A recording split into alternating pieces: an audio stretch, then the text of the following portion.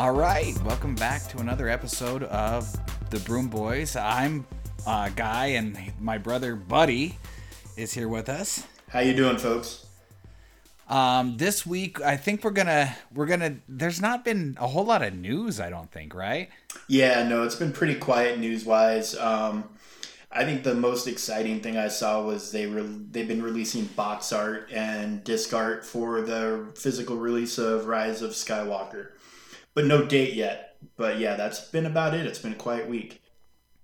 All right, so yeah, not a whole lot. I know I kind of did a little bit of just like, off the cuff reading of this and that, but nothing like actual, like, important. So that being the case, no big news. Let's go back a little bit into last week.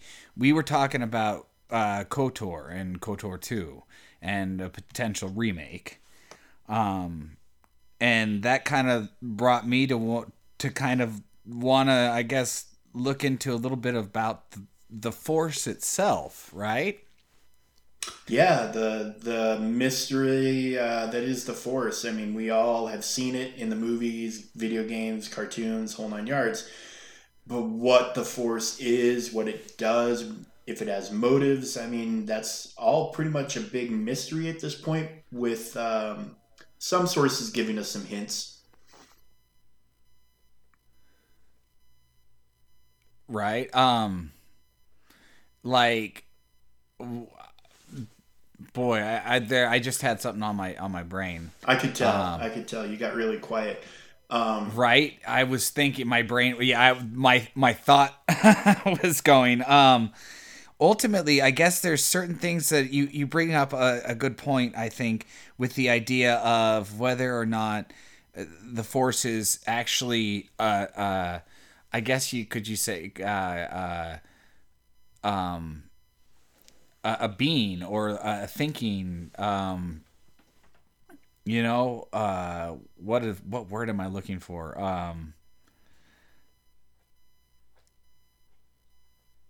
I mean, I don't know. I just because right, I hate to do this to everybody, but yeah. Ultimately, well, what is the Force? I mean, that's probably the big question. And of course, like Obi-Wan said, well, the Force is what gives a Jedi its power. It's an energy field created by all living things from A New Hope. Everybody's probably, hopefully, heard that dozens, if not hundreds of times. Yeah, and then Rey in The Last Jedi said it's a power that the Jedi have to, I can't remember, she said something about moving rocks, and then, Luke said everything you just said was wrong. He went on to make the broader point that, the Force doesn't just belong to the Jedi and doesn't just belong to the Sith, it belongs to everybody, and that, even if the Jedi are extinct, the Force isn't going to die.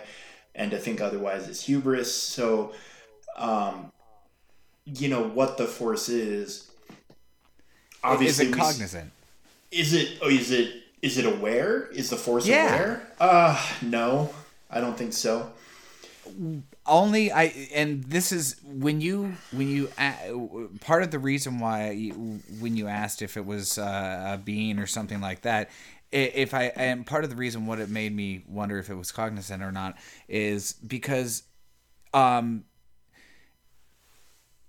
do talk multiple times that the Force is ultimately, I mean, it was like manipulated, Sidious manipulated it to create life and those kind of things. And it does sort of like a balance in the Force.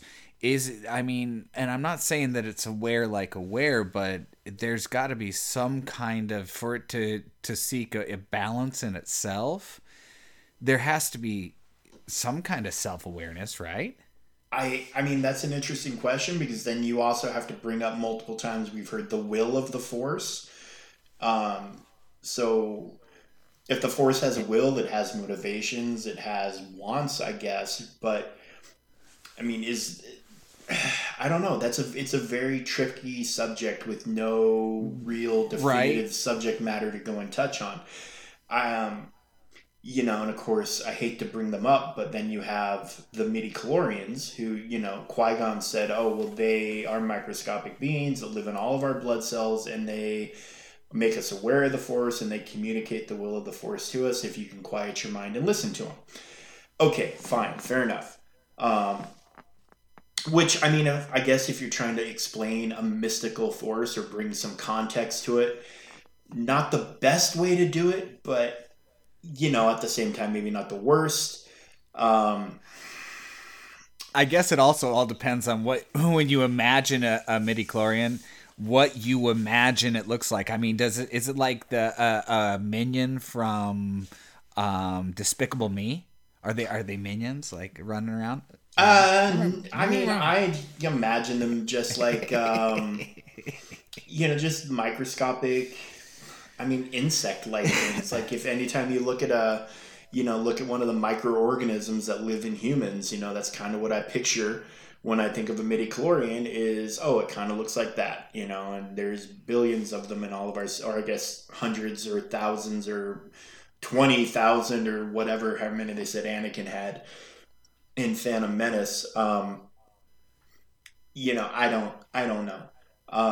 I mean, I'm going to go with the minions from Despicable Me. Fair enough. I mean, I guess we do know that the Force obviously is eternal in that galaxy, and that obviously the Jedi and the Sith weren't the first to use it. There's lots of societies and civilizations in that galaxy that have used it in one way or the other. Some for good, some for evil. And I mean, I think the first recorded one is probably the Rakata. I think that's the oldest one mentioned in any source that I'm familiar with. And that, of course, that's the species from the Knights of the Old Republic games. Or the first Knights of the Old Republic game. They're extinct, or mostly extinct, but they're the ones that built the Star Forge and the star maps, and they ruled most of the galaxy at one point and had a big collapse, and then now they were nearly extinct at the time of Revan. But like the star maps and the Star Forge were powered by the Force. In fact, I think specifically even the dark side of the Force. And they said the Rakata civilization was something like 100,000 years before the Battle of Yavin. And then the Jedi, I think, date back to like 25,000 years before Yavin. So, okay. I mean, but yeah, then you've got like the Witches of Dathomir. I mean, we know a lot about them, and we don't know a lot about their overall history and how far back they go. You have the Terakasai, or the Terakasi, I can't exactly remember how it's pronounced. There's a lot of examples of the Force. You have Visa Mars race from KOTOR 2. And again, I can't remember what they're called. The Muralaka, maybe? I don't remember. Yeah, the blind. She's the blind one, right? The blind one, yeah. Who they use the Force to see, basically. And who is the? And then you have even what was her name from the oh boy, not. What is the movie that I don't want to ever remember the name of? Not The Force Awakens. Was she in The Force Awakens? What was her name? The returned the the lightsaber to Rey. Maz, the lady. Maz Kanata. Maz. That's it, Maz. Yeah, but we don't know her species name or anything about her, really, other than she's apparently 1,000 years old. And she wasn't a Jedi, but she knew the Force. And apparently there was a deleted scene of her actually using the Force to kill stormtroopers. So, yeah, I mean, lots and lots of Force users. And so, which again brings us back to what we can kind of also have talked about off and on, is the idea that obviously, if the midi-chlorians are found in everybody, the level of how many are in there, or would be ultimately discussed. I mean, reveal your force sensitivity. And there's a lot of people that seem to use the force that you would consider a prodigy or just innate ability. Um, and we were talking about what was his name from The Mandalorian? Khalil? Oh, Quill. Yeah, Quill. yeah. Yeah.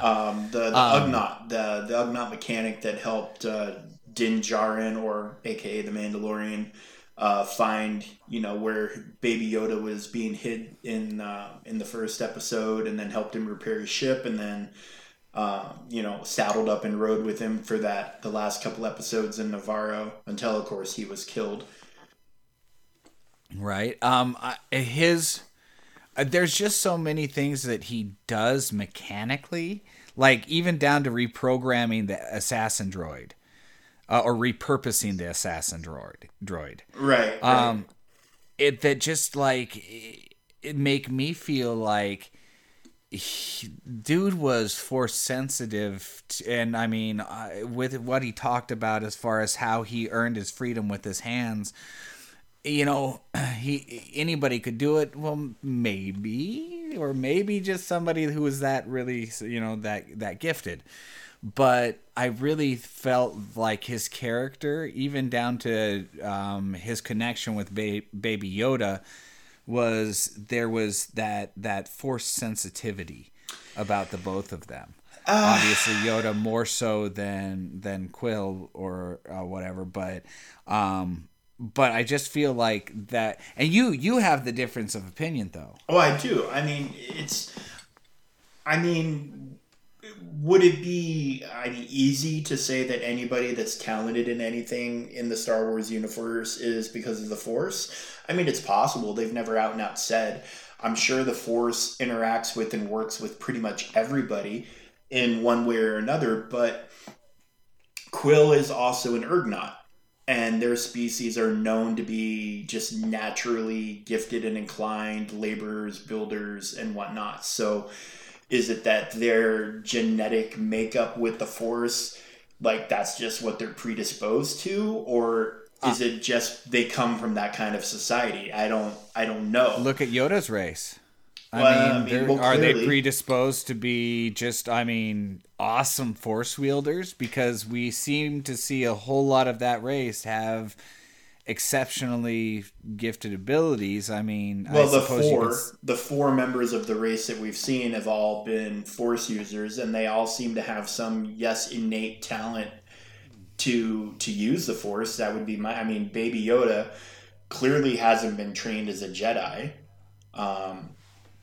We discussed that with the Dark whole, kind of the strangle, the joke he did. Yeah, he clearly hasn't had Jedi training at that point in his life, or at least that we're aware of, but he knows instinctually he can force grab. We saw him, stop the flames from the flamethrower and send them back. We saw him heal Carl Weathers' character. Force choke, force grip. He clearly has some sort of instinctual command, maybe, of the Force. Mm-hmm. Just as I'm sure other races do. But yeah, there's definitely something special about his species, which I'm sure we will learn more and more about, hopefully as new things are released. And it sounded like The Mandalorian is definitely going to touch on that in the second season. I was going to say, I think I read something about that they were definitely going to talk about, and you're going to see more Yodas, wasn't it? Yeah, you're going to see more of that species, and I'm wondering if we're finally going to get a name for that Wouldn't species. That be nice? That would be cool. It's definitely one of the longer unanswered questions of the Star Wars world is what species is this? Where are they from? Why are they such talented Force users? I guess I don't know if Favreau has to get permission to answer those questions in The Mandalorian. I don't know how that works, obviously. But yeah, I would definitely like to see that question answered. So that definitely makes it like, I mean, for I can't wait for the second season. It's an exciting time that way with new canon. But yeah, definitely some races that seem predisposed to being better force wielders. I mean, Darth Maul.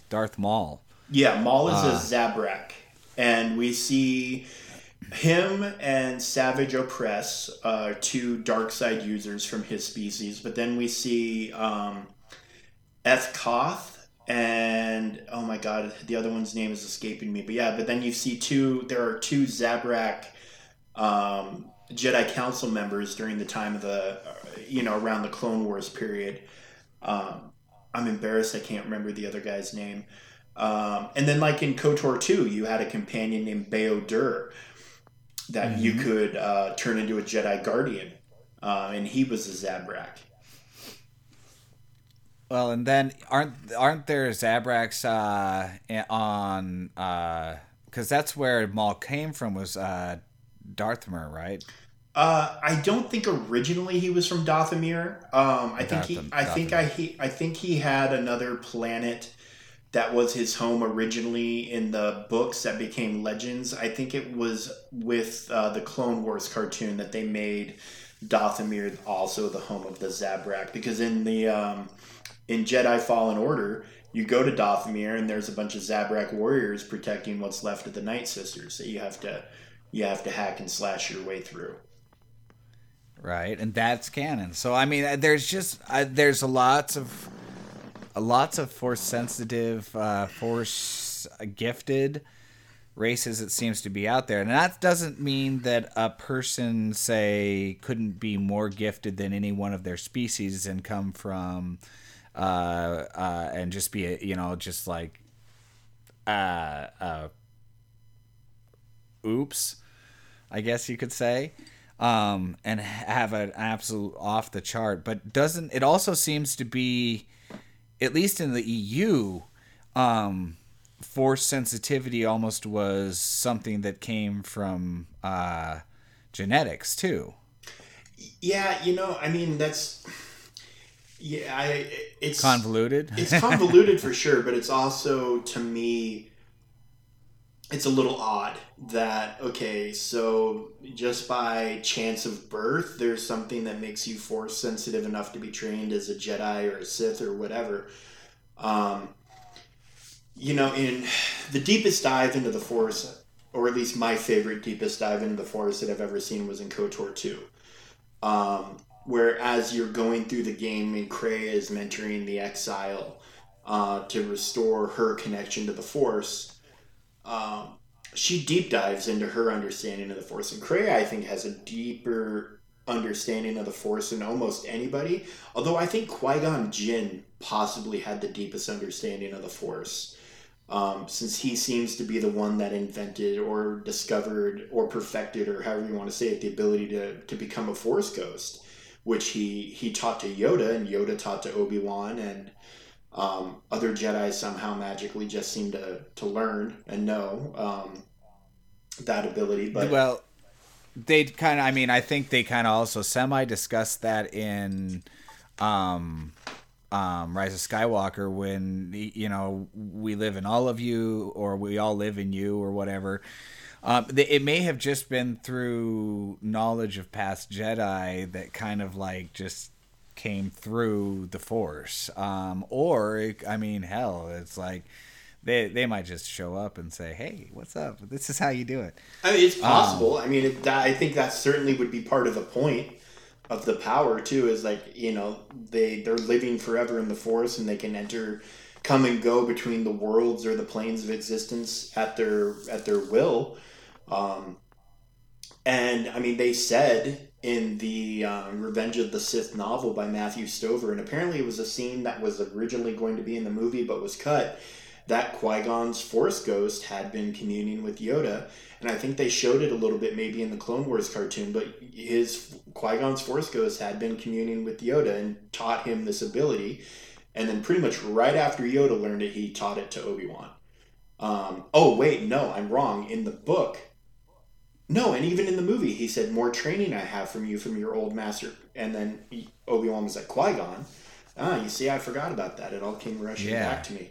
Um, but yeah, Yoda apparently had been communing with Qui-Gon for some time, um, and actually considered him to be his master at that point, according to the book. Which I don't know if the novelization of Revenge of the Sith is considered canon or not. Um, but yeah, I mean, the I, Force is a that's a good question. huge mystery. It is a good question because we don't, they said anything connected to the movies and the cartoon Clone Wars and Rebels and any, and then they would dub things to be canon later on. But yeah, I don't know if they threw the novels out with the rest of the EU or not, because the Revenge of the Sith novel is very, very good and gives a lot of good information. Information that I enjoyed extensively. Talked about all the forms of lightsaber combat.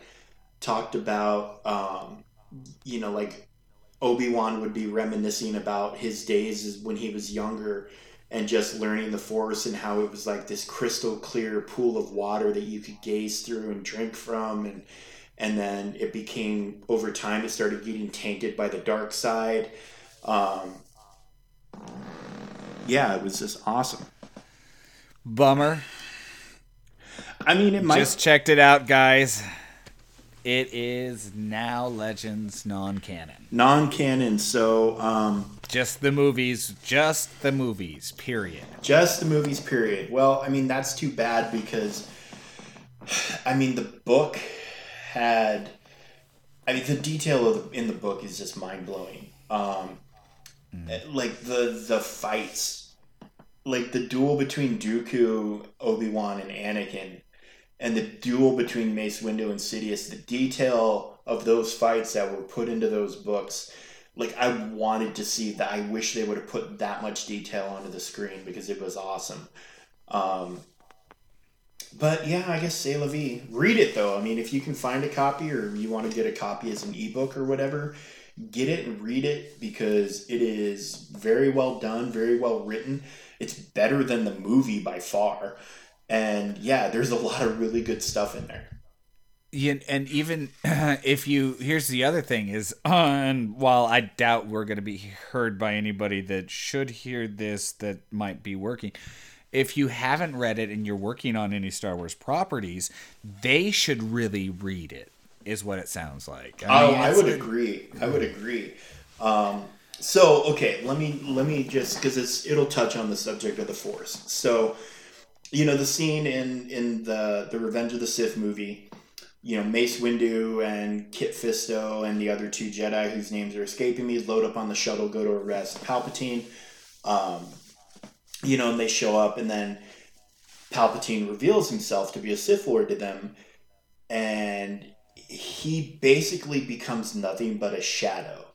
That he's just like a black hole in the Force, and he just becomes so dark that like he almost loses physical form, and the only way you can see him is because of his lightsaber. Like that's the only way your physical eye would ever hope to track him, because he's moving so quick and he's just nothing but pure darkness. And he easily dispatches of the other three Jedi, and it's just him and Mace Windu. And, the books, there had been a lot of books where Mace Windu was a character, and a lot of them went into him. So Mace Windu was a very, very special Jedi, and that he was an ultimate master of lightsaber combat, to the point where he invented his own form of lightsaber combat, called Vapad, which he named after some alien species that had so many tentacles and they moved so quick it was impossible to track him. And his lightsaber form got that name because apparently his lightsaber moved so quick, it was impossible to determine how many lightsabers were coming at you. But then he also had a gift in the Force, and wasn't he the only Jedi with the purple lightsaber? At the time, possibly. I mean, although it's impossible. Revan had a purple one. Right? Revan did, and Anakin Solo in the books did too. But I mean, it's impossible to know how many other Jedi may or may not have had that color. Um, how the colors came to be is another convoluted thing. We know what the colors are supposed to represent as far as the Jedi orders. Um, but I mean, we know that Mace Windu had a purple lightsaber in the movies because Samuel L. Jackson was like, I want a fucking special lightsaber. I don't want this green or this blue shit. Give me something different. And they basically let him pick his color. And he picked purple. So, Nice. I mean, and then of course, if they're making some canon from it or whatever, great, because it's Samuel L. Jackson and let him do whatever Samuel L. Jackson wants to do. Um, but his Mace Windu's special power or unique power is he can detect what's called shatter points. So combat with a lightsaber was so effortless to him. His body through the Force would basically just fight for him, and his mind could go off and do another task. And so by shatter points, is he was able through the Force to basically trace the life of whoever he was fighting back to find their weakness or their fear, whatever he could use to defeat them. So him and Sidious are just going ham and everything's getting shredded but them. Um, it's just talking about you're seeing nothing but a Jedi with his lightsaber that's just a blur and just this black spot with a red lightsaber that's just a blur. And that the combat physically would have been basically it would have gone on forever because they were both so strong in the Force and both so skilled with the lightsaber that there wasn't a possibility of anything but them just basically stalemating each other the whole time. But Mace Windu, because he could look for shatter points, started tracing back through Sidious's mind to find what he was afraid of, because that's what Sith are. Sith are basically created by and ruled by fear. So he discovered or figured out that Palpatine's shatter point, he had two. One of them was actually Anakin. And the other one was Palpatine was afraid of heights. And so Windu, with that knowledge, kind of maneuvered the battle out onto the ledge where Palpatine had to use the Force to kind of keep his footing a little more solid on the ledge of his office because it was raining outside and whatnot. And because of that, he kind of sacrificed some of his speed. And when his speed dropped, Windu was able to disarm him and, would have killed him if not for Anakin's interference. And one of the last things that he or is communicated about Windu before he's killed is that he was so busy focusing on Sidious's shatter point, he never thought to look for Anakin's. So, I mean, what if he had looked for Anakin's and figured out that, Anakin's afraid of losing Padme and he's being manipulated? I mean, think about how history in the Star Wars universe would have changed, but for that. So, yeah, good stuff. That's just one... You mentioned that anyway. This is one fucking chapter of that book. I mean, the chapter of Obi-Wan battling Grievous is just as good and just as detailed. The battle between Anakin, Obi-Wan, and Dooku is just as good and just as detailed. The battle between Yoda and Sidious is the same. I mean, it's amazing. It's a great book. Anyway, sorry, I cut you off there. No, it's all good. I was just saying that you were talking about, and then I got all interested in what you were just talking about. I completely spaced it. But you had mentioned even before the same kind of thing with another topic we were talking about. What was it? If Anakin, how much different would have things been had Padme died in the attack? Or if her and Anakin never got together.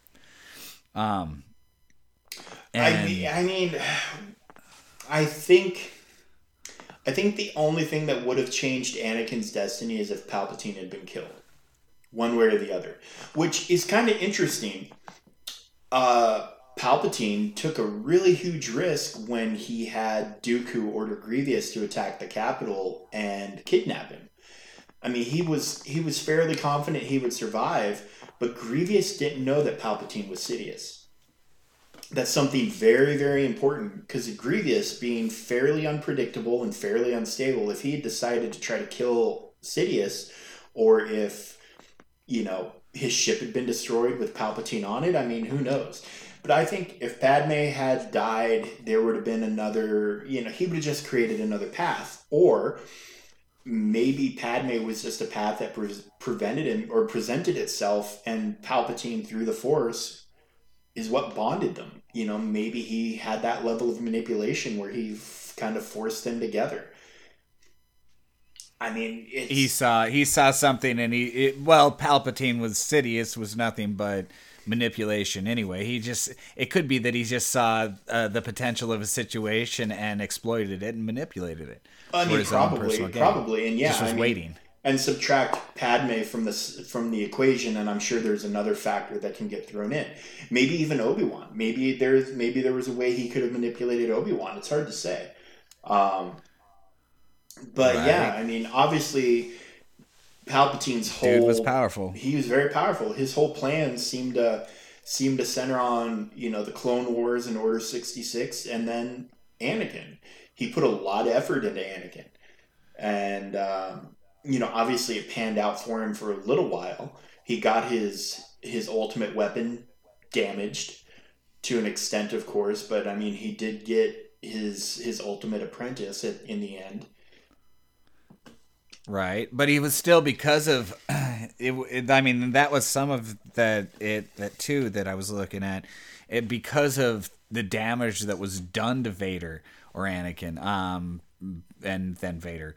That made him incompatible to sort of, I guess, receive the Emperor to keep him alive.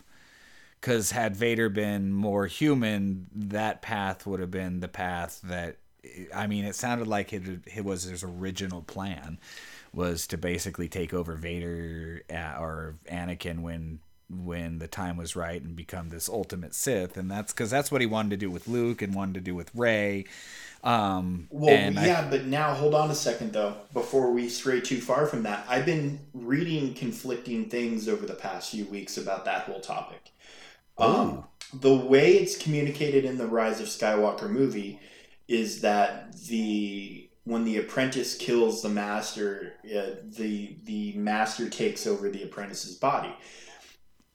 But then I heard it presented as, no, it's not that. It's when the apprentice kills the master. Yes, the master joins with the apprentice, but doesn't take over the body. It's like kind of like Highlander, like when they chop off the head and then there's the quickening and they gain their power. You know what I'm talking about? It seemed like it was being communicated sort of like that, where it was not a takeover, but it was like, I'm going to continue to live in you, but not actually be you. So I'm not really sure. But his whole ritual that he was doing could have been where normally it's the latter, but his ritual may have been pushing it towards what you originally were talking about with the whole taking over the body. It could be his ritual might have been the whole purpose of that, and that otherwise, if the apprentice kills the master, then they just get the master's knowledge and everything like that and don't lose control. Yeah, I don't know. It was, again, I mean, Rise of Skywalker was fairly convoluted in a lot of parts where it shouldn't have been convoluted.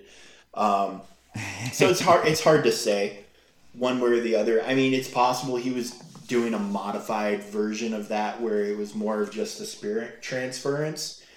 And it was a ritual he had to perform. Although it didn't seem so much like a ritual. Like there wasn't like any chanting or any visual sign that there was any sort of power being used. It was just him basically taunting Rey and telling her to kill him.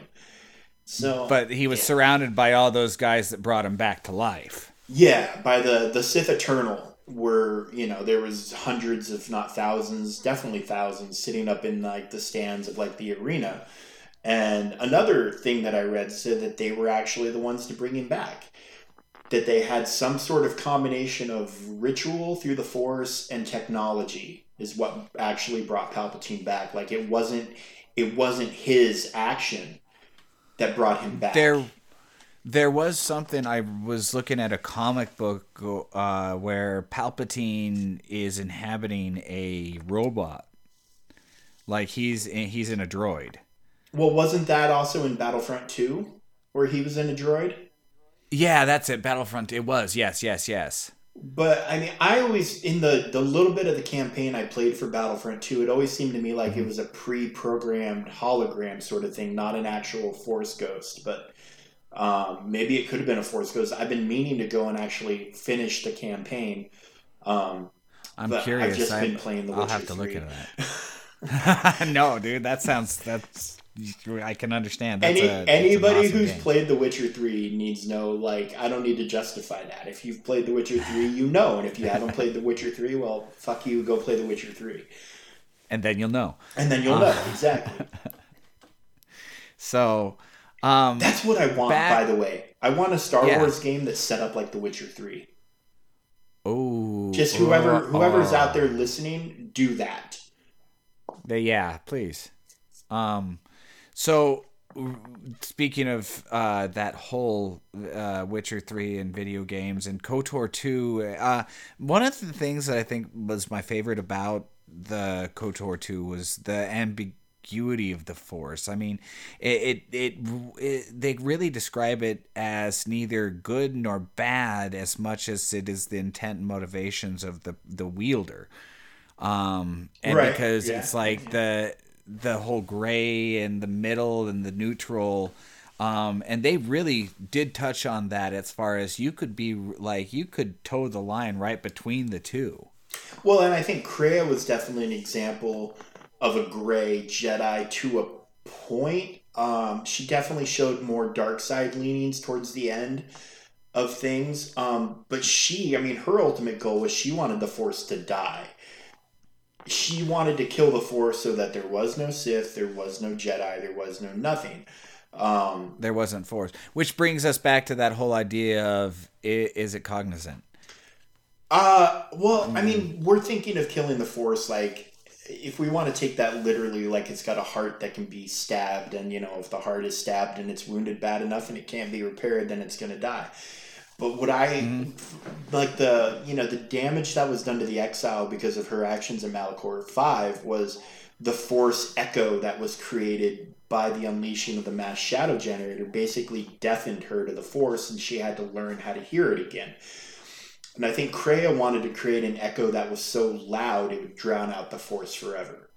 I think that was how it was explained.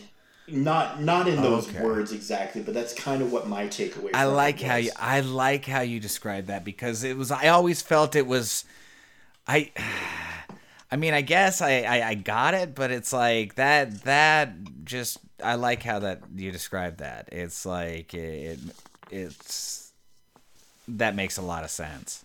Yeah, and that's why she had such an interest in the Exile to begin with, because the Exile was kind of like How'd you do it? proof of concept, maybe that's what could be done. I mean, and then of course he had Nihilus, who was basically another black hole of the Force, who could just basically absorb the Force and the life essence of anything that had it, and would, anybody that was around him for too long just started dying because he was just absorbing everything as the Lord of Hunger. Oh, and then what was the other guy, the fractured guy? Scion. Darth Scion. Scion, yeah, the Lord of Pain, who basically was just in a constant state of agony, and it was that feeding off of that agony is what kept him alive. And then like you defeated him by making him realize that he was already dead, and he just had to accept it. That was really freaking cool.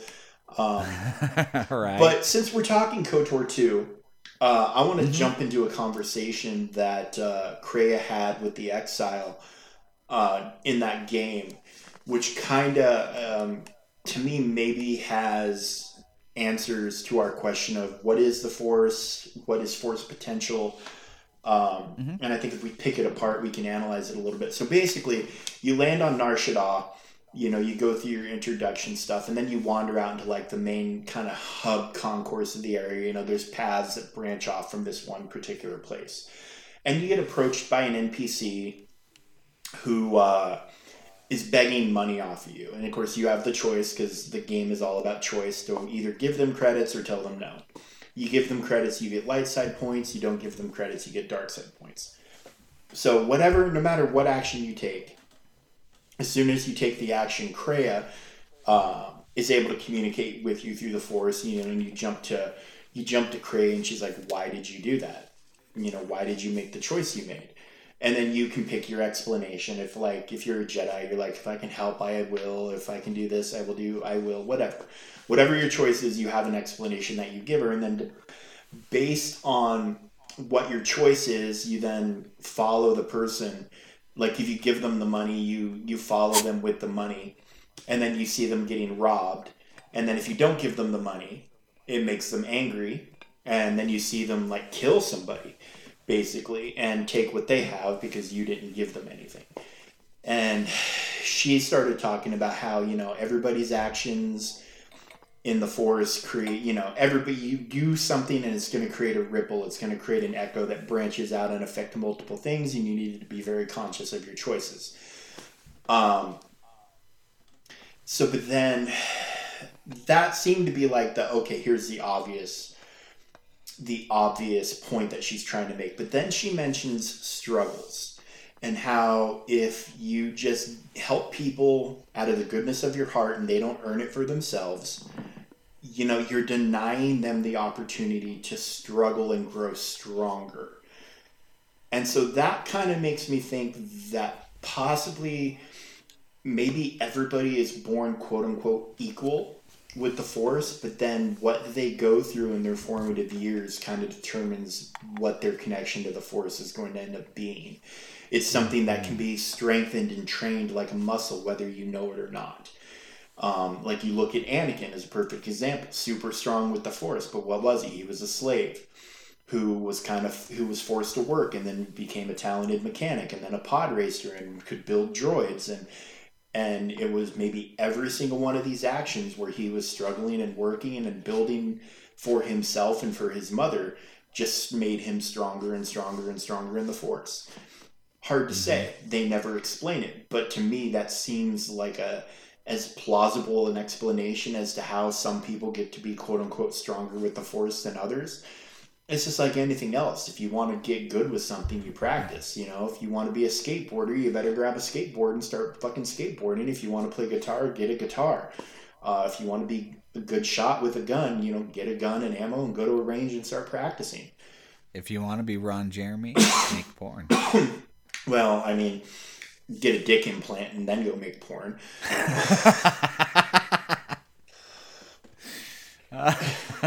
Let's not lie. Let's not lie. Genetics had something to do with him, okay? You can't. I mean, you just can't. You just can't. Right, when you dangle and you dangle between your knees, and it's not like you're not like 80 years old and thin. No, it's like there's magic going on. There's something going on, that's for sure.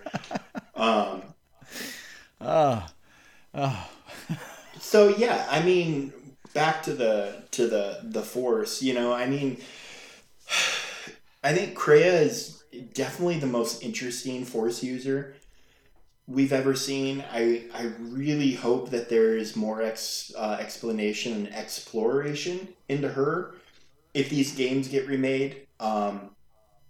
Because God, how she arrived at a lot of her thoughts and feelings and actions as they relate to the Force is really fascinating stuff. Well, I because wasn't there also a scene when you ultimately save a Jedi? In KOTOR 2, they're fallen, and you go through. I don't remember which planet it is, but you go through and you basically help them find redemption. Is that KOTOR? That's KOTOR 2, right? Well, okay, hang on a second. You have. I'm trying to think of all the people that you chase after. It's none of the Jedi Masters. Because you go after. I almost want to say it's on Coruscant. Well, you don't go to Coruscant in KOTOR 2. You don't go to Coruscant in any of the games. I mean, Okay. Visa Mar is the closest thing to a redemption that you can find because she is basically a servant of Darth Nihilus, and you meet her. She comes to the Ebonhawk to kill you, and you have a duel with her on the Ebonhawk, and you end up destroying her lightsaber, and that's actually how you get a part to build your own lightsaber. Um, but then, yeah, as you talk to her, she abandons Nihilus and ends up joining you, and with the right conversation path and the right actions on your part, you can turn her into a Jedi Sentinel or whatever the Sith equivalent. Its name is escaping me at the moment, as many things are. But yeah, you could redeem her to an extent to the light side. Um, Is that the wait? Is that the Tatooine one?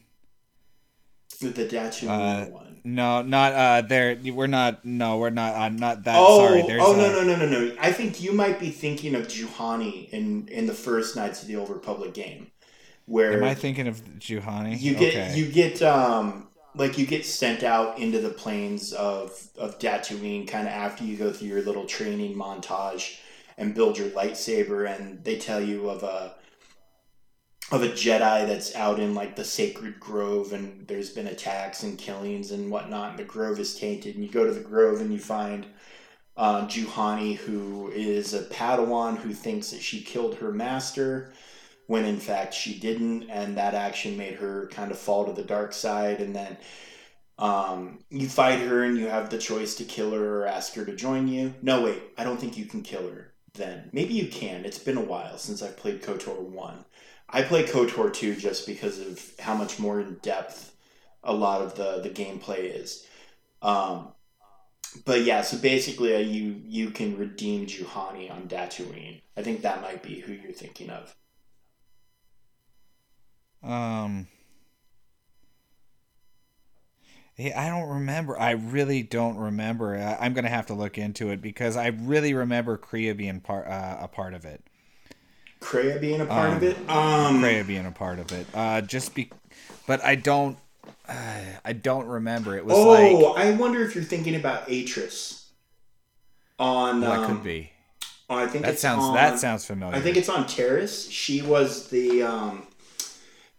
like the Jedi librarian and on the Jedi Council for a long time, and then she, after shit started going bad, she went and hid herself on an old Jedi Academy. I think it's on Terrace, but she also racked up like a huge collection of Sith holocrons, and she had somewhat fallen to the dark side.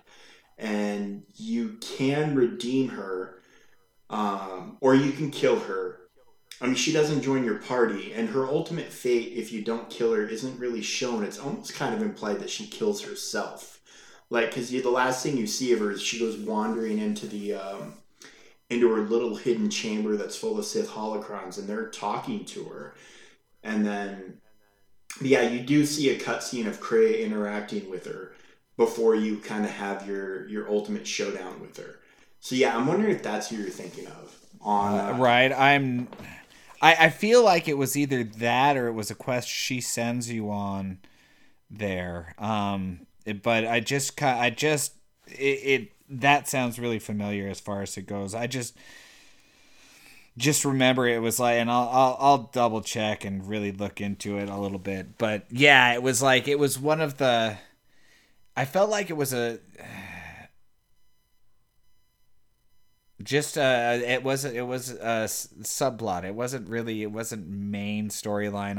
I think there were like mercenaries and around the whole. It was like, yeah, there were mercenaries near where you would go, and but it could have been Atris. I don't remember. Well, so I needed kind of. Atris had the handmaidens. She had the Achani trained warriors, all female, who were kind of like her helpers, they're her handmaidens, and then you could actually recruit one of them.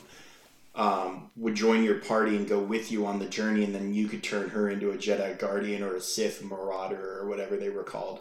depending on your alignment and your conversation with them and whatever. But yeah, I think you're thinking of Atris. I really do. Okay. Probably it could be that I'm also the other is I could be not even thinking of KOTOR 2. I could be thinking of the MMO. You could be for sure because yeah, you do go to Coruscant in the MMO. I mean, And the and MMO it could is be so that's what I'm remembering. fucking massive. I mean, yeah. I mean, how? Yeah, and I haven't touched the MMO in a long time.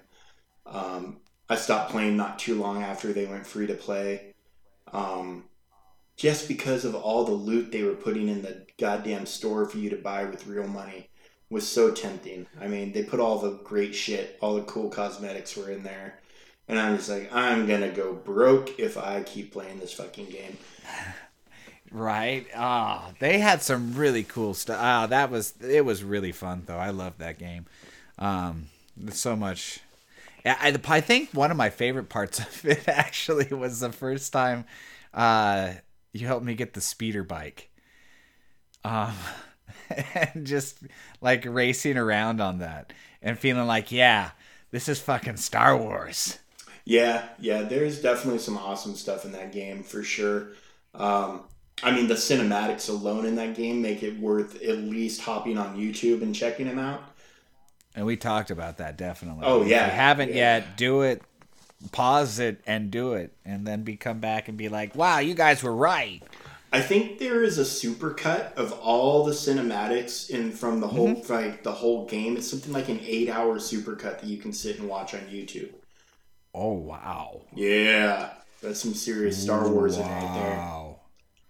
If you and if drop us a line if you have watched it, and we'll take your word for it if it's worth it, because we want to know how worth it is, and we'll take your word for it. So let us know. Well, I mean, I'm certain I've seen. You know, I'm not going to go so far as to say half, but I've seen a lot of those cinematics, and I'll tell you right now, it's probably worth it.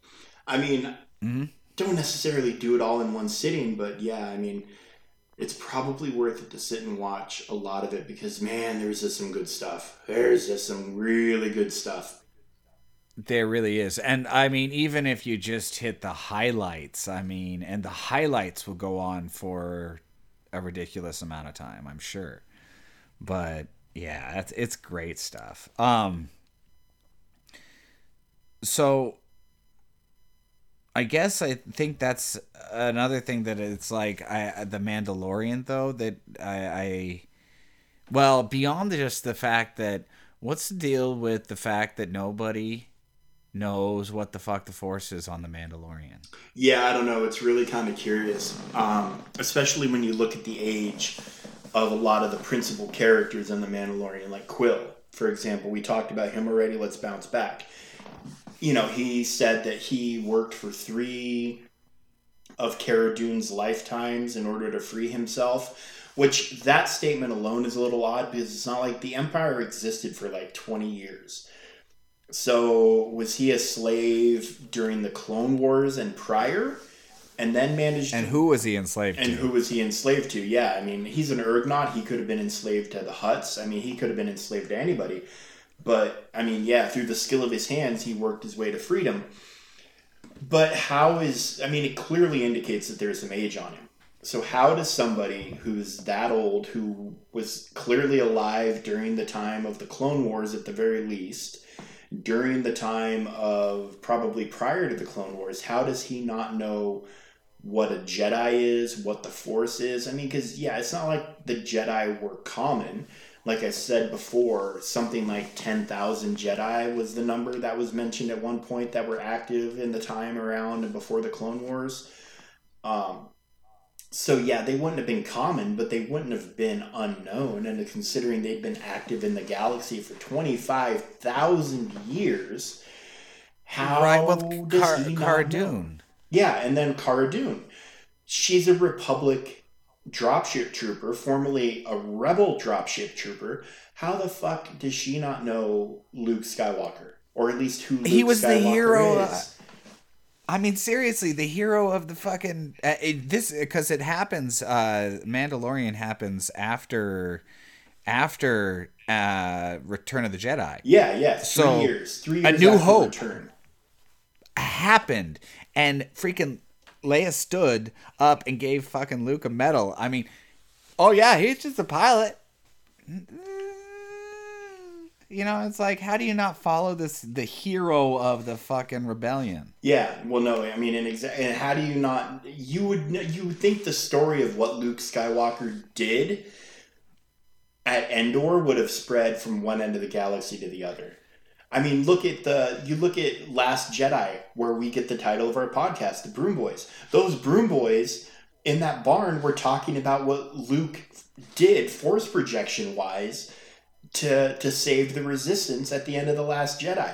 So if those fucking Broom Boys knew about something that nobody really should know about, because I mean, you think they got into space after escaping and they hopped on a cell phone and they said, "Hey, fucking," they called the Republic Times or whatever and said Luke Skywalker fucking force projected himself and saved our asses.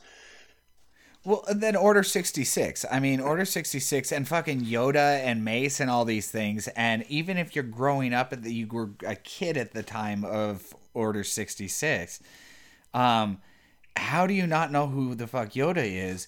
And that, I mean, it's like, oh, hey, I'd never seen a picture of Yoda.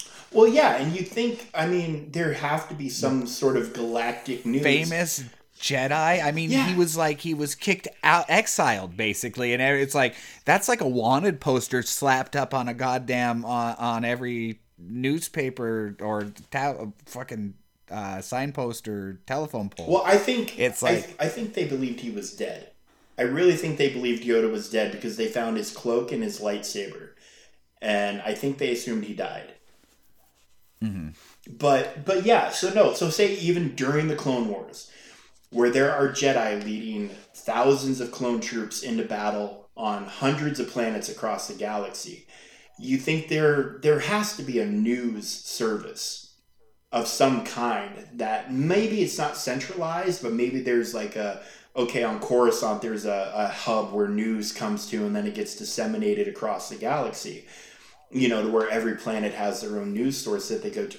How do you think that knowledge that, hey, this army on this planet led by these Jedi did this? You know, I mean, Jedi wouldn't. you'd know about the Force. You should know, at the very least, you should know that there's an organization called Jedi, and they use a power called the Force. You might not necessarily know every living detail about that, but I mean, it should be, I would say, common knowledge. And wouldn't be forgotten in the 20-something years between Revenge of the Sith and Return of the Jedi. No, I was actually thinking about that just as you said it, though. We got 5 years from The Mandalorian? Is it about 5 years after the Battle of Endor? I want to say it's 3 years after Endor. Okay. All I can say about that is, at that point in time, it's believed that, I mean, is it believed that, no, because they wouldn't believed. Return of the Jedi, they got to know the Jedi exist, because it's like Luke just came back, he's rebuilding the Order, so it's not even like, oh, this is a period of time where they think the Jedi have been annihilated and destroyed after Order 66. Yeah, I mean, there's no reason for us to believe that the story of what Luke on Endor, or did on Endor, didn't spread. Like the redemption of Vader. Why wouldn't it? That story would spread. It would have to. If nothing else, it would spread it would at least spread through the remains of the Empire, and through there disseminate itself down. But yeah, it just seems like that galaxy, that whatever, for whatever reason, these people in the Mandalorian, the circle around the Mandalorian, a lot of them seem woefully ignorant of the fact that there's Jedi, and woefully ignorant of the Force. Well, like the Republic wouldn't use it for propaganda purposes, and I'm not saying like is that in like necessarily a bad way, but it's like they wouldn't disseminate the whole. This is the hero. Look what happened. Look what we did. The Jedi have returned. You know, thanks to their strength. Any of those kind of things, because it's again. I mean, it's like a big point I felt of the whole thing was the Return of the Jedi. Okay, oh, hold on. The motherfucking rebellion literally would end all of their meetings and all their battle plans by saying, "May the Force be with you." Yes. I mean, Jesus Christ. What the fuck is the Force? So, I mean, all I can think is maybe they're looking at it being like, what the fuck is he? He's not a Jedi. He's not a Sith. The fuck is he using the Force for? Yeah. But at that point in time, they should say that, right? What the fuck is the Force? Why do you want it to be with us? Like, yeah, it just... I mean, so it doesn't look at us, look at our planet. Look at the things that we are aware of and the things that we've never forgotten. So you go back 5,000 years in our planet's history. Like, we know with some level of detail, and of course, you know, history wasn't really written down in an accurate way back then, but like, we know that, say, hey, 300 Spartans under the command of Leonidas fought at the Battle of Thermopylae. Like, we know about that. We know about the Spartan culture, and we know about the Spartan lifestyle, and it was recorded in, you know, by Herodotus, who is called the father of history, also called the father of lies. So take that for what you will. But we're one planet where, I mean, that Battle of Thermopylae, and, you know, of course it's been featured in movies and comic books and all sorts of other stuff, but that story was known and survived for thousands of years before it was ever put on film or put on a page of a comic book. So you want to tell me that a planet with a couple billion people on it can retain just that one fragment of history over that period of time, but a galaxy loses and forgets all knowledge of Jedi and the Force in less than 30 years? I mean, no way. I mean, and look at Carl Weathers' character. He's obviously 60, 70 years old, somewhere in there at the time of The Mandalorian. That guy was a full-grown adult during the Clone Wars. Full-blown adult. And you know he knows what the fuck a Jedi is. Use the magic hand, baby. Use the magic hand. Really, bro? Because one can assume that he was in control of the Bounty Hunters Guild or was working with the Bounty Hunters Guild during the rebellion. You want to tell me a fucking contract for Luke Skywalker never came across his fucking desk?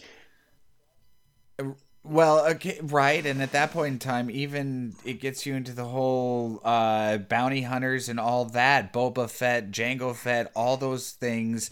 And if you are working with the guild, you know all about that. And how would you not know that? Oh, that dude works with Darth Vader. Yeah, right. No, exactly. And then well, who's Darth Vader? Oh, he's just this dude. He's a robot in a black suit. It's fine. He breathes weird. He's got asthma or something. He's not really that dangerous. He wiggles his fingers and shit's supposed to happen. Yeah. And then, okay, so now in the last episode of The Mandalorian, the Armorer did kind of sort of vaguely talk about, there were stories of warrior people who had powers like you described this baby creature, this foundling having. But okay, so the Mandalorians literally have had multiple wars with the Jedi specifically. And you're telling me that's not a part of their culture and lore? Like, that they don't have a distinct, like, understanding and knowledge of what the Jedi and the Force is? I mean, it's the only weak point of the Mandalorian show, is that they just seem woefully ignorant of something they shouldn't be woefully ignorant of. Right, they only blame the Empire for coming in and taking all of their what was that? Their special the Beskar steel, yeah. Beskar steel. Yeah, and it's like, so that's what they're mainly. It's like, it seems to their gripe with the Empire is, but yeah, it doesn't seem like they have any history with the Jedi, which again is really odd at this point in time, because If you assume that there was a Mandalorian Jedi war or anything like that, um, which that was EU Legends, obviously. Maybe I can't say we haven't been there because it's like they kind of discuss it because isn't that the whole point of the dark saber was a Mandalorian Jedi? Yes, the dark saber was created by a Mandalorian Jedi, and then after that Mandalorian Jedi died, it was stored at the Jedi Temple, and then it was stolen, and then it passed to like Darth Maul and Pre Vizsla, and now apparently Gideon has it. Um, but yeah, I mean, in the Clone Wars cartoon, we see Obi-Wan interacting with the Mandalorians. We see the Death Watch is led by Darth fucking Maul. So, and Right. the Death Watch is who saved Jin Darin, aka the Mandalorian, aka Mando. While it was under what was the Vizsla, what was the Vizsla, guy's Vizsla. Vizsla? Well, it was under Vizsla is when it supposedly they saved the Mandalorian, and then just after that, not because he wasn't in power over the Death Watch long before Maul kills him. And takes the dark saber. Yeah, so he was taken as a foundling and trained as a Mandalorian. You think that they would know, hey, this is the commander of the Death Watch. He has this magical weapon and he has these crazy abilities. And yeah, I mean, it just seems really, really odd that somehow all knowledge of Jedi, Force, Sith, whatever, just is erased from the universe in just a short amount of time. I mean, you can't, I mean, maybe, yes. So I actually have a hard time believing that Palpatine would even like destroy the history of the Jedi. I think he probably hid it or, squandered it because there had to have been stuff that he could have pulled from those Jedi archives that would have helped him. So, Well, even in the comic books, isn't it talking about? I mean, because that's some of the stuff they're discussing is even Luke going after the books that he has on with when Ray finds him on that planet, water planet, whatever the hell oh, it's called. it's called Octu or Octo. Octo. When she finds him there, she has all that Jedi teachings and the books, and some of that is that was he goes to look for that, and all those teachings. So there's stuff that the Emperor hid, and then there's stuff that's still hidden that he goes looking for to rebuild the Jedi knowledge and order. Um, and if that's the case, there's got to be history of it just spread throughout the entire galaxy again. They should be which is like folklore at this point in time, even if they're not per se well known. There should be like stories of these guys because it's not like they can't do miraculous things. And I mean, you find somebody here on Earth that can move an object with their mind, and see how long that and it gets recorded. Like, I mean, it gets for sure 100% video, everything. It is proved that it can happen. Boom, there it is. Watch how long that story is going to continue. Yeah, for a long time, and like that's using our internet and our technology and our forms of communication and recording. I mean, So you know that they have more sophisticated stuff than that available to them. I mean, they can literally like do hologram recordings, and which show the Jedi in action. I mean, it's just stunning to me that they're I'm showing hoping to this see galaxy in some the kind state of that it's what's a Jedi, what's the Force. I don't know what this baby thing is doing. Like it, yeah. I'm hoping for some kind of explanation. That's for Well, sure. there needs to be I want there one. needs to be some kind of something, because yeah, it doesn't jive with the things that we know. It just doesn't. Yeah, it just doesn't quite add up, and especially like yeah, with Cara Dune being a former rebel, like her not having any sort of like, oh, I heard about a guy that can do stuff like that. His name is Luke Skywalker. He says he's a Jedi Knight.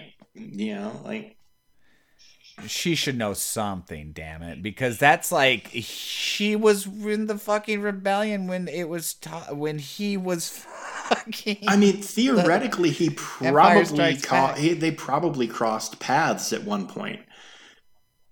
You would right? think. I mean, it seems like all the important rebels were hanging out at the same base at one time or another, or like when they were all I'm gonna be really pissed if she runs into yeah, Obi-Wan or like when they were all on his show. gathering at Endor, it seemed like they had the entire strength of the rebellion there.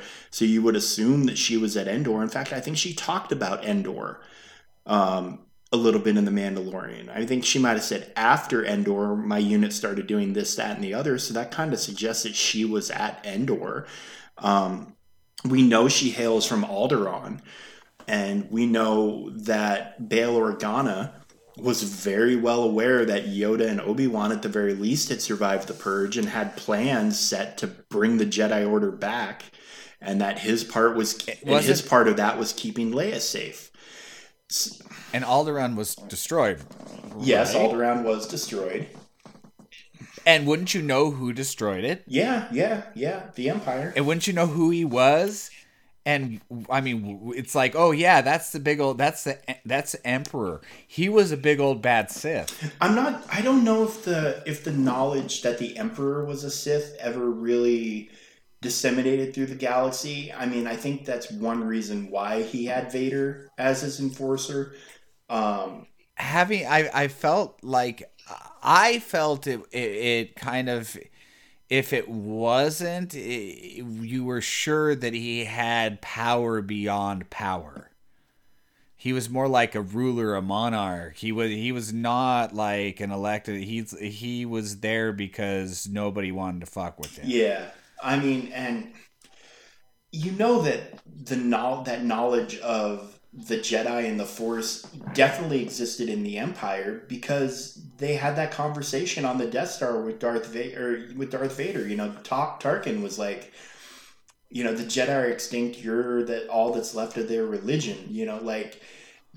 So there's definitely knowledge of the Force. Like that one Imperial said, "Oh, you're not going to frighten me with your sorcerer's ways, Lord Vader, or whatever." So I don't know. Tarkin obviously knew Jedi personally and probably interacted with Jedi personally because he was, he served and fought during the Clone Wars and commanded during the Clone Wars. But then you have that younger Imperial officer who, like he said, sorcerers, like he's using some sort of magic or whatever. I don't know. Vader. Yeah, he was in which is it? I don't want to say it Strikes Back. I want to say it's New Hope. One of the first times you get to see him interacting with the Imperial troops. He has that commander that comes up and basically failed him, and he force chokes him and kills him, and then his replacement. Right? Yeah. No, that was he force choked. He force choked. He force chokes a couple guys in that. He force chokes. I can't remember the name of the admiral, but he kills him. Like he's talking to him on a view screen, and then he kills him, and then he promotes Piet to admiral. And then that Captain Nita, who the Millennium Falcon is in the asteroid field, and Nita's Star Destroyer is pursuing him, and then he loses him, and then he goes over to the Executor to apologize to Vader in person, and you see Vader force choking him as well. So, okay, it's not like the crew didn't see all this shit go down. And you think they're not going to talk? I mean, yeah, it's like, I don't know. It's all there's so many things really that odd. It's just like, I want a fucking explanation. Yeah, it's all really odd. Like I said, my biggest thing is I have a very hard time believing that all tribal knowledge, like even to any extent, has just completely left the galaxy. But then, I mean, okay, so look at The Force Awakens. Rey and Finn escape the planet. They get captured by the barge, which turns out to be commanded by Han Solo and Chewie. They go through the little scrap with the monsters and the bounty hunters that are after Han. They're on the Millennium Falcon flying away, and they're like, he tells BB-8 to show him the map to Luke Skywalker. And then, he goes, Luke was trained in the New Order of Jedi, and one of his prized students, blah, blah, blah, it all went south. And Rey's like, the Jedi were real? And then, Han has that nice little speech where he's like, yeah, it was all real, all of it. So, I mean, even in Rey's time, people seem woefully... Well, no, she was woefully ignorant of the Force existing. And we're talking about a galaxy where, Luke had been trying to and actively rebuilding the Jedi Order. It's just weird. But she is a scab on like a know nothing planet. She's a scavenger, so she's literally not doing anything but ultimately trying to just fend for her life. Right, but the Broom Boys... And she's aware of the Jedi. But the Broom Boys playing with the little stick figure of Luke Skywalker immediately after The Last Jedi happens. Uh-huh. It's like, I can't believe she, even while she was woefully ignorant, she still knew that they were legend. Yes. They were real. Oh my God. That's like finding out. She had heard stories. Moses or, yeah. Yeah, she had heard stories. She had heard rumors about the Force and the Jedi and Luke Skywalker in particular and all that stuff. Yeah. Yeah, it's all very interesting. But yeah, I like how I like the Baby Yoda character the most out of it all right now, just because of the ambiguity that he has with the Force. It's not good. It's not bad. Granted, he is 50 years old, so I can't tell you it's not good or bad. I just, because it all depends how they develop maturity wise, as far as in 50 years versus 500. Well, I mean, clearly he hasn't developed that much, where at 50 he's basically a toddler. I mean, at best he's a toddler. He doesn't have command of language yet.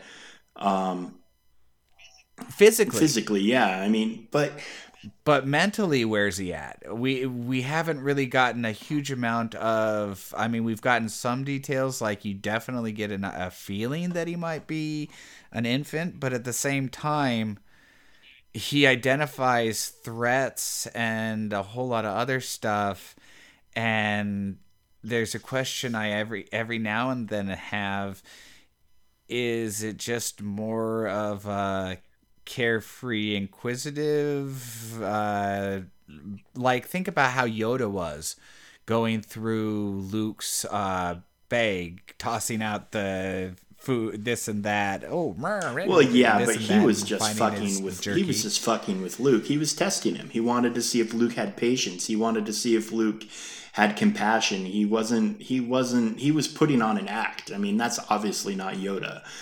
Like, he was definitely putting on a character to see, how Luke was going to react. He was testing him. He was judging him.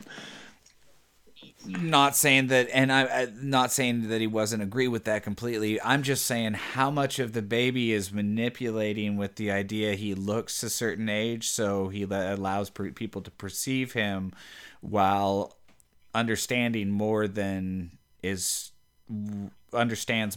what people think he does.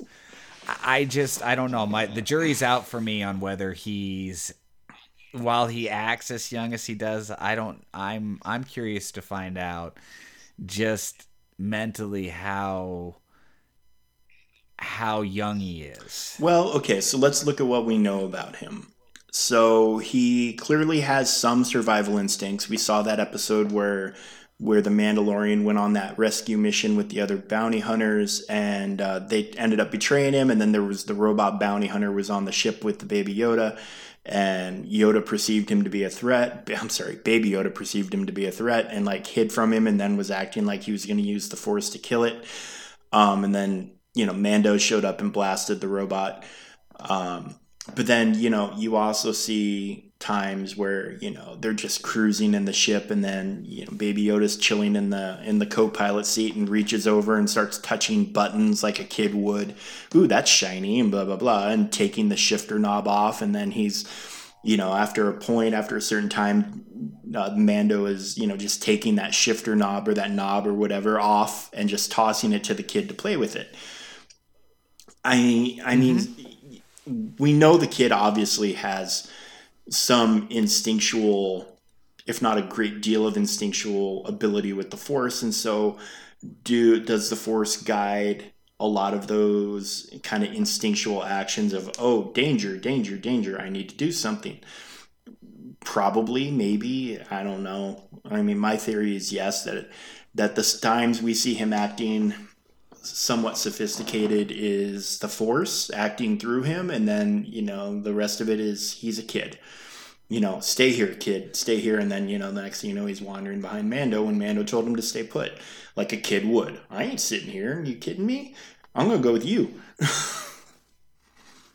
Right. Now here would be an interesting kind of way to think about it.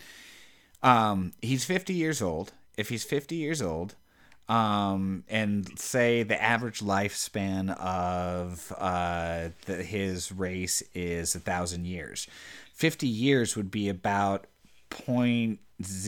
basically point, or it'd be about 5% of his life. So at that, I mean, you could look at it, basically he'd be 5 years old. And does he act kind of like a 5-year-old? Yeah, kind of, except most 5-year-olds can talk. But at that point in time, you might just say, I would be looking at it saying, attitude, behavior wise, you could definitely make him 5. But at the point in time, the creature lives to be 1,000 years old, I would definitely slow down physical development. I mean, Groot is an awesome example, I think, of missed potential for character's physical development. That's a sapling, and as a baby all the way up to sapling, and as Groot, and that's actually the race grows. They actually start out with the ability to talk. Because their vocal cords, which are young saplings, can bend and move and everything like that. But as they age, it's like bark, and it's like a tree. It grows harder and firm. And so as they age, they slowly lose the ability to talk, and to the point where when they're fully grown and matured, their vocal cords have hardened and no longer bend and vibrate, and so they can only say Groot, I am Groot. That's the only thing that they can say due to their physical changes their bodies have.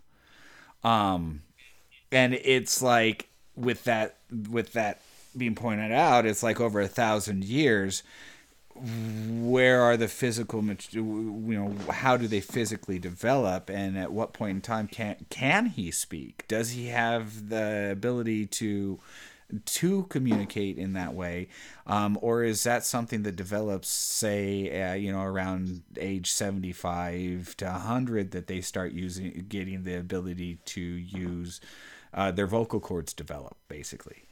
We don't know. We don't know. I mean, I'm hoping season 2 answers those questions in detail. Because I feel like it's like kind of that thing. Yeah, maybe it's hard to say. I mean, although if you look at, like, I read an article where somebody's like, I have problems with Baby Yoda, and here they are. And like one of them was like, his species would have gone extinct if at the age of 50 they were only developed to like toddler stage. Because, I mean, the longer it takes a species to develop from infancy to being functional, it makes them more vulnerable and blah, blah, blah, etc. And it's like, all right, dude, you're putting way too much thought into this, first of all. And second of all, like, you're trying to apply the rules of evolution as we know them on Earth to a made-up galaxy far, far away. Right. What if his species comes from a miniature planet where the most aggressive thing is a frog, Well, and they're the most exactly, aggressive thing as they what eat if they frogs? are the apex predator of their planet, especially given that they all seem to have, or potentially all seem to have, a command of the Force? Hmm. I mean, we It's saw like Baby Yoda scarf down that fucking frog. He just downed it in one shot, just and ate it, and was like, "What's up, dude? I love that scene. Spit it out." And he's like, "What?" Or then when he does spit it out for the Oh no, kids. that was a different scene. Yeah, apparently he didn't like how that frog tasted. Yeah, but that was a different one. No, yeah, no, a different scene. But I liked the progression to see like it's like the first time he's like spit it out. The fuck you talking about? And then it's like the kids are like and he's like okay, maybe. See, that's what I felt like. He was like, oh, okay, I won't eat this in front of you. Yeah. So I mean, But yeah, it's like we've kind of branched away from just talking about the from the force in force. Sorry. general. But I mean, I think we've also managed to we've dug into how the force apparently just interacts differently with different things. Um, so yeah, hopefully we get some Baby Yoda explanations in the very near future. We're about 6 to 7 months away from season 2 of The Mandalorian, so maybe these questions will be answered by the end of the year. Um, Hopefully we also get some really nice answers on not just Baby Yoda, but also a little bit more on the Force and exactly what their plans to do with the whole, I mean, Jedi Order. Because it's like right now with what the Mandalorian feels like, I I wonder where it's going to go, especially if they're utilizing some of the characters as it seems like Baby Yoda for set up for future movies with Rey and Finn or whatever, whoever. yeah, I You know, mean, the last couple of movies have kind of hinted at, well, is there even a need for a Jedi Order anymore? And I mean, are the Sith gone? Is the dark side defeated forever? I mean, we don't know, but based on the history of the Star Wars galaxy as we've known it in legends and movies, I'm going to say no. The dark side is still alive and well. Uh, it just will take a new it's just form. You know, hiding, and eventually something will emerge. Um, maybe we'll see the so-called true Sith Empire, as we know it from the Old Republic MMO, reveal itself in the future. Maybe an ancient Sith threat will awaken. I mean, it's hard to say. Um, but yeah, I mean, be fun to find it'll be out. fun to find out. Hopefully, I mean, it's got to be. As long as it's It's written got to be well. done well. I mean, that's the ultimate caveat of the Star Wars is when it's done well, it's great. When it's not done well, and people tend to get mad. Um, so yeah. I think, yeah, Well, I mean, I think you hit I it don't. well. I mean, I don't know. There's a lot. There's a lot about the Force that we could definitely still discuss and speculate on. Um, because one thing with the Force that has come up just between you and me in our conversations is, and you've used the word ambiguity several times tonight, is we see powers and we've been kind of trained and taught that, oh, there's a dark side power and that's a light side power and that's a power that's used by everybody. But does the Force care? Does the Force make that distinction, or is that a distinction that was made by that galaxy's inhabitants, that, oh, that's a dark thing, that's a, don't do that, that'll take you to the dark side? Was it the Jedi that set down those boundaries, or is it just kind of a natural order that if you're following the light side, there's just abilities that you gain access to that you wouldn't unless you followed the dark, and vice versa? Well, you bring up an interesting question with that, like say the Starforge, okay, because it was quote unquote a dark side uh, device that, or was you to use it required the dark Well, side, at right? least the Rakata built it to be powered by the dark side, because the Rakata were a very aggressive, predatory race. And so the Oh, dark okay, side okay. would kind of naturally, they were maybe more naturally attuned to the dark side.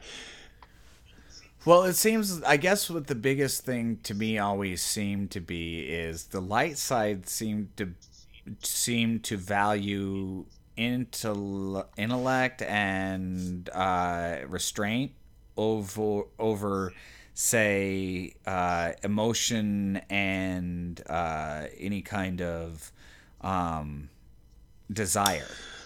So an emotion and desire, that is one of those ones that's a tricky, it's that slope that obviously led Anakin to fall, but it's like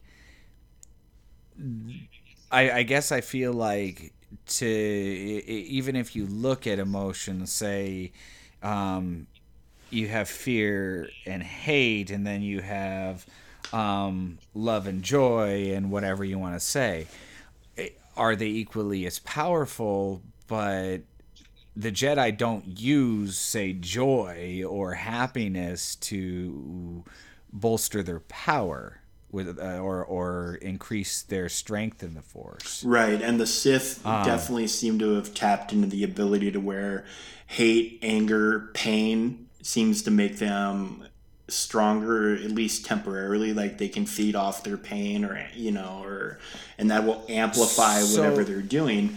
Um, and is maybe the Sith Order just a little bit? I mean, I guess my thing is original because what they always find is the quickest strength and the quickest ability to grow in power is to utilize rage and anger because it's what develops the quickest and the sparking the fire. The bigger the person's pissed off button, the bigger the flame in the dark side grows. Meanwhile, vice versa, though, well, love hang can on, always one say, second. Let me hit you with the thought I just had while you were saying that.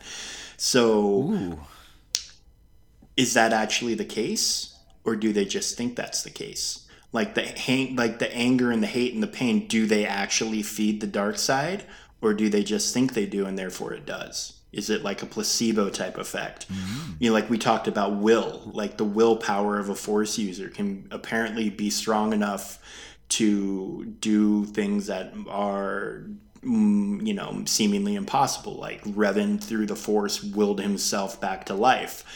um, Luke across the Luke across a galaxy." galaxy. So is the anger, hate, and pain, is it actually something that feeds them in a literal sense?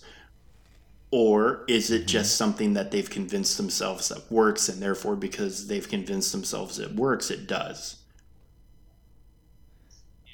Yeah, sort A of, and placebo, like a placebo absolutely effect. a placebo. Yeah, and which brings us back to the idea: is it just because that has been the way that they have seen to get strength that the Sith Order, quote unquote, doesn't use the other side of emotion to ultimately grow stronger? Well, Because it's not like they see love as a strength. They see love as a weakness, but at the same time, it falls under the category of emotion. And if emotion, whether it's a placebo or not, is something that can bolster your strength in the Force, nobody seems to be touching that side or that well, area. okay, so I mean, the Sith are supposed to be the Force users that don't believe in limits. So if you're going to say, okay, we're Sith, we only feed on anger, hate, pain, and tacos. Why the tacos is made up? I'm sorry, I love I love tacos. tacos too, but why would you then, if you're the Force users that don't believe in limits, why would you not use the full spectrum of emotion? If it gives you more power, I mean, I feel like they never but looked no, into but it. look at what love can. You've been in love, you're currently in love, you're married, I'm in love with my wife very much. But look at what love has done to both you and I in the past, in our younger days, because we've known each other for 20 plus years now at this point. And we when we were younger in our early 20s, and we were out chasing girls, and we would meet girls and fall in love, and then obviously things didn't pan out until they did. But look at what love could do to you. Love could make you jealous. It, Love could make you hurt. Love could make you feel any number of things.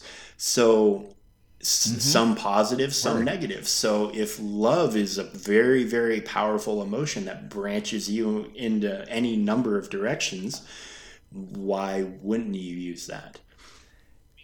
Because I would only say because it most likely, in my opinion, is um, unless you're able to devise, say, you teach them to love like mutilating somebody, like what's his name, Mossman or Mosman, Momin? the Momin loved to make sculptures out of deceased animals and basically rearrange their bones and guts. That was his thing. He liked to do that. Servants, you name it. He liked to create art out of bones, and yeah, that was it. And I guess that's that he loved that. He had passion for that. It gave him joy, and and that was so. I guess maybe they kind of do expand on that a little I bit. mean, do they really though? I mean, so like you look at the Sith civilization, the Sith species or whatever, like especially as they're shown in the Old Republic MMO, Mm-hmm. they gotta be having children. They gotta have spouses and they gotta be fucking and they gotta be breeding. You want to tell me that there's no emotion of love coming from us from the Sith who are hey, we need to keep our civilization going, so we're going to find a female Sith and we're going to fall in love and we're going to make Sith babies, and those Sith babies, I mean, Why not use that to make yourself more powerful? exactly. And it would not make sense to me if they didn't. Yeah, I mean, it doesn't make sense to me at all. Um, where the idea of the Jedi being these emotionless, just kind of neutral, almost robotic force users. I can't remember where exactly that idea was birthed. Maybe it was in the Phantom Menace because of Yoda's speech to little Anakin about emotion and I and feel it letting go. is. So maybe that's where our perception of it comes from. But to me, even on the Jedi side of things, where they're supposed to be protectors, how how you can't be an emotionless protector. You can't be an emotionless negotiator. You can't be, you can be neutral. You can have, what I like to call normal face in situations where, you have to stay, okay, I have to be disconnected from this. I can't let how I personally feel affect my decisions and whatever. But yeah, I mean, I can't believe that Jedi were just, whatever, just these neutral feeling things that felt nothing. I mean, that would, to me, just ultimately remove what's supposed to make them Jedi in the first place.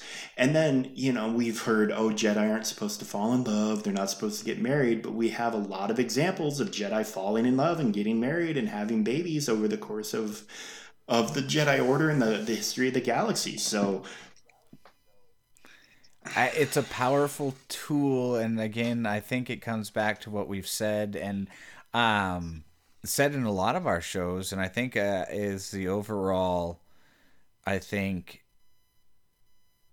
I get how you've always described the Force to me, and the underlying message of it is the Force is it's a tool, whether it's aware or not, whether it even can do manipulate and has a will of its own.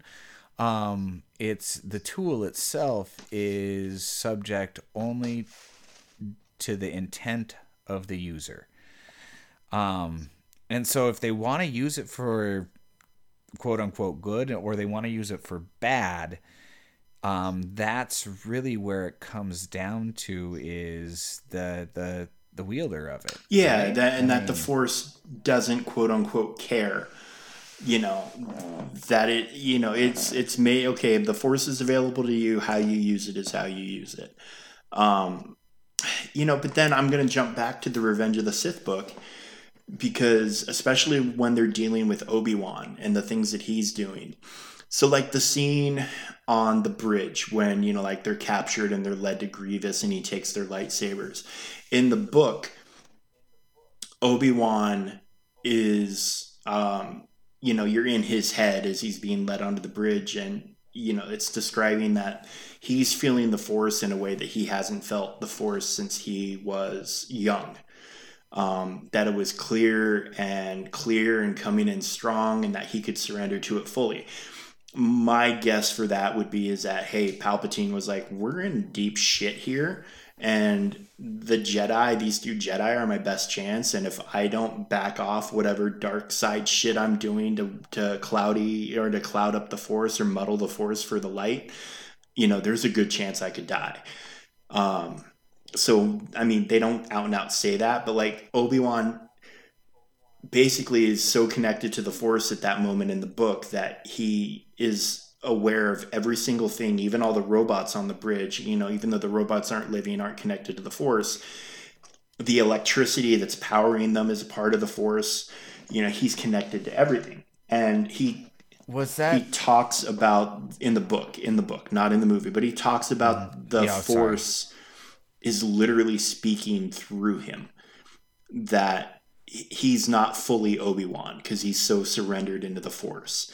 And then he talks later on, like during the fights with Grievous and Anakin, about how, the Force is basically directing every single one of his actions, where to jump, when to swing his lightsaber, when to do this. And that by fully surrendering and listening to what the Force is saying to him, he was able to get through all these situations. As he put it, the Force is telling him, hey, jump up onto this ledge or whatever. And he trusted the Force and did it because he said the Force wouldn't lead him wrong. So, I mean... See, and that makes me feel like it's aware and it has a will. Yeah, I mean, but we also know that book isn't canon anymore. So right, that's true. So it's an interesting thing that we're gonna find out. I don't know. I don't know that they're ever gonna define the Force for us fully, because to define the Force fully in a way that it's accepted is frankly going to put limits on the Force. It's like, hey... unless they find a way to describe it without... But they can't. Limits. That's the thing. You can't define something without defining its limits. Like, you know what your left hand is. At the same time, I think you did for me. You know what your left hand is. You know what your left and right. Those are absolutes. And with the Force, in order to define it, I think you have to put absolutes. And the second you put absolutes on the Force is you're going to start limiting the Force. And that's my biggest... but that's my biggest thing that I don't want them to ever do in the movies is limit the Force. It's like limiting God.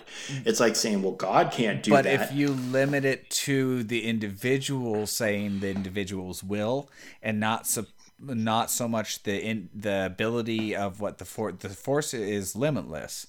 It's just the user's will and ability that defines how much what they can do with it. And I to me, that definition would be just fine. And I hope. And to me, that's... I hope that what we. I don't know. To me, that definition's a little bit of a cop out. Just a little bit of a cop out. I'm there. I'm okay. Then it's your fault. I'm okay with it to a certain... because I like it. I mean, I'm okay with it to a certain point. I can't wrap my... It's like it just... This is the part of it that doesn't jive with me. Okay, so you and me. We're roughly the same age. We roughly had the same kind of upbringing. We grew up in the same state. We have similar interests. You and I are very similar people.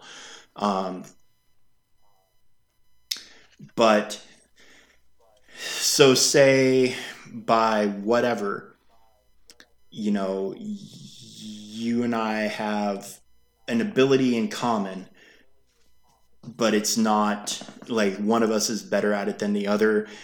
and it's natural. Like, you've never worked at it harder than me, and I've never worked at it harder than you, but one of us is better. Let's just say one of us is a better cow milker. We'll just say cow milker.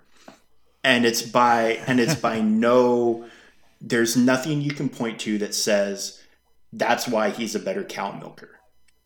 So I have a hard time believing, and this is just me, that the Force, being what it is going to say, okay, now we've got these two guys going in for Jedi training. I'm going to make it so this one is special and this one's just normal. And the only thing that separates that guy from being normal and that guy from being special is the fact that maybe that guy wants it a little bit more. Like, it just seems so, I don't know how to put it, but it just seems so, like, petty almost, or random. And the Force has never been shown to be petty or random. Like, I can't fully calculate out that line of reasoning to a place that makes complete sense for me.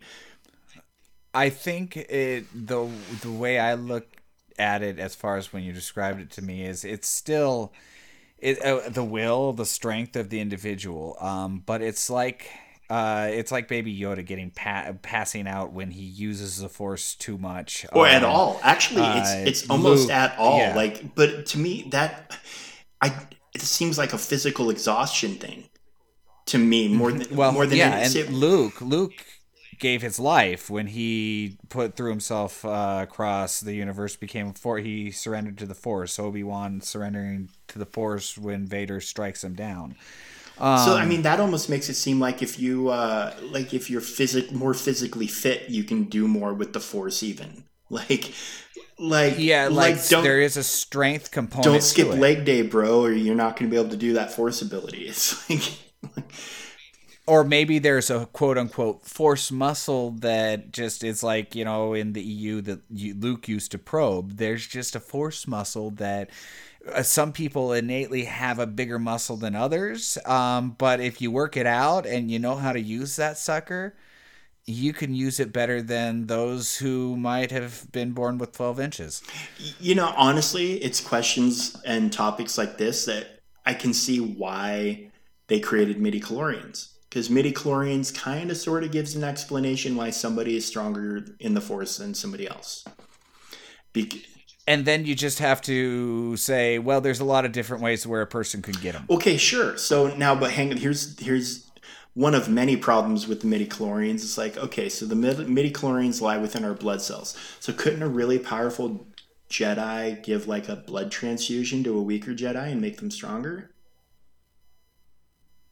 Right. That's kind of where I was at with that too. It's just weird. It makes you but also but Palpatine and Sidious manipulating the midichlorians into what's her name. It might have just been a pregnancy and he was like, midichlorians, okay.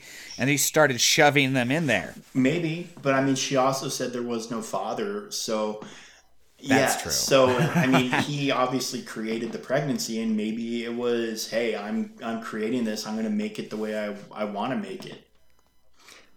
And so he just and so I there's a lot that I guess maybe just a lot of ways that you could potentially manipulate that, but it's okay. Well, lots to think about. Lots to think about. we digress. So, I mean, I think, but the Force itself, I think, it is a wonderfully ambiguous thing, but it is also, I don't know, there's definitely some boundaries to it. Well, I mean, Luke, in one of the books that's now Legends, basically said, well, the Force as we know it is a giant river that many people can drink from in many different ways. So I mean, obviously, I think that says not every Force user is coming in equally, and not every Force user is coming in with the same outlook and thoughts on the Force. What I know deep down is that it's a giant, big old mystery, and you and I ain't gonna solve it. Nope. That's absolutely right. And I think that's all I got for it Yeah, then. that's all I got for it too. But I think we've been kind of dancing around with it. We've never really grabbed it fully by the ass and gone for it. So I think next week, why don't we look forward to a big old discussion about The Mandalorian, about the series? Um, All right, I think that will be a fun one, and I think a lot of people are going to look forward to yeah, I that one mean, definitely. we keep using it for conversation in this show, and for obvious reasons. So maybe it's just time that we dive into the series and just analyze it and talk and enjoy it and reminisce and share thoughts on it, and not necessarily a review. We don't need to review it. It's pretty much universally loved. It's very rare to see somebody have a bad thing to say about it. Um, but yeah, I think it's time that we do our Mandalorian episode. So I think, I think it's yeah. I agree completely. So now you guys have a reason. So we'll see you guys next week, and until next week. Well, I think you want to take us out, buddy? Well, I'm Buddy. That's Guy, and we have spoken.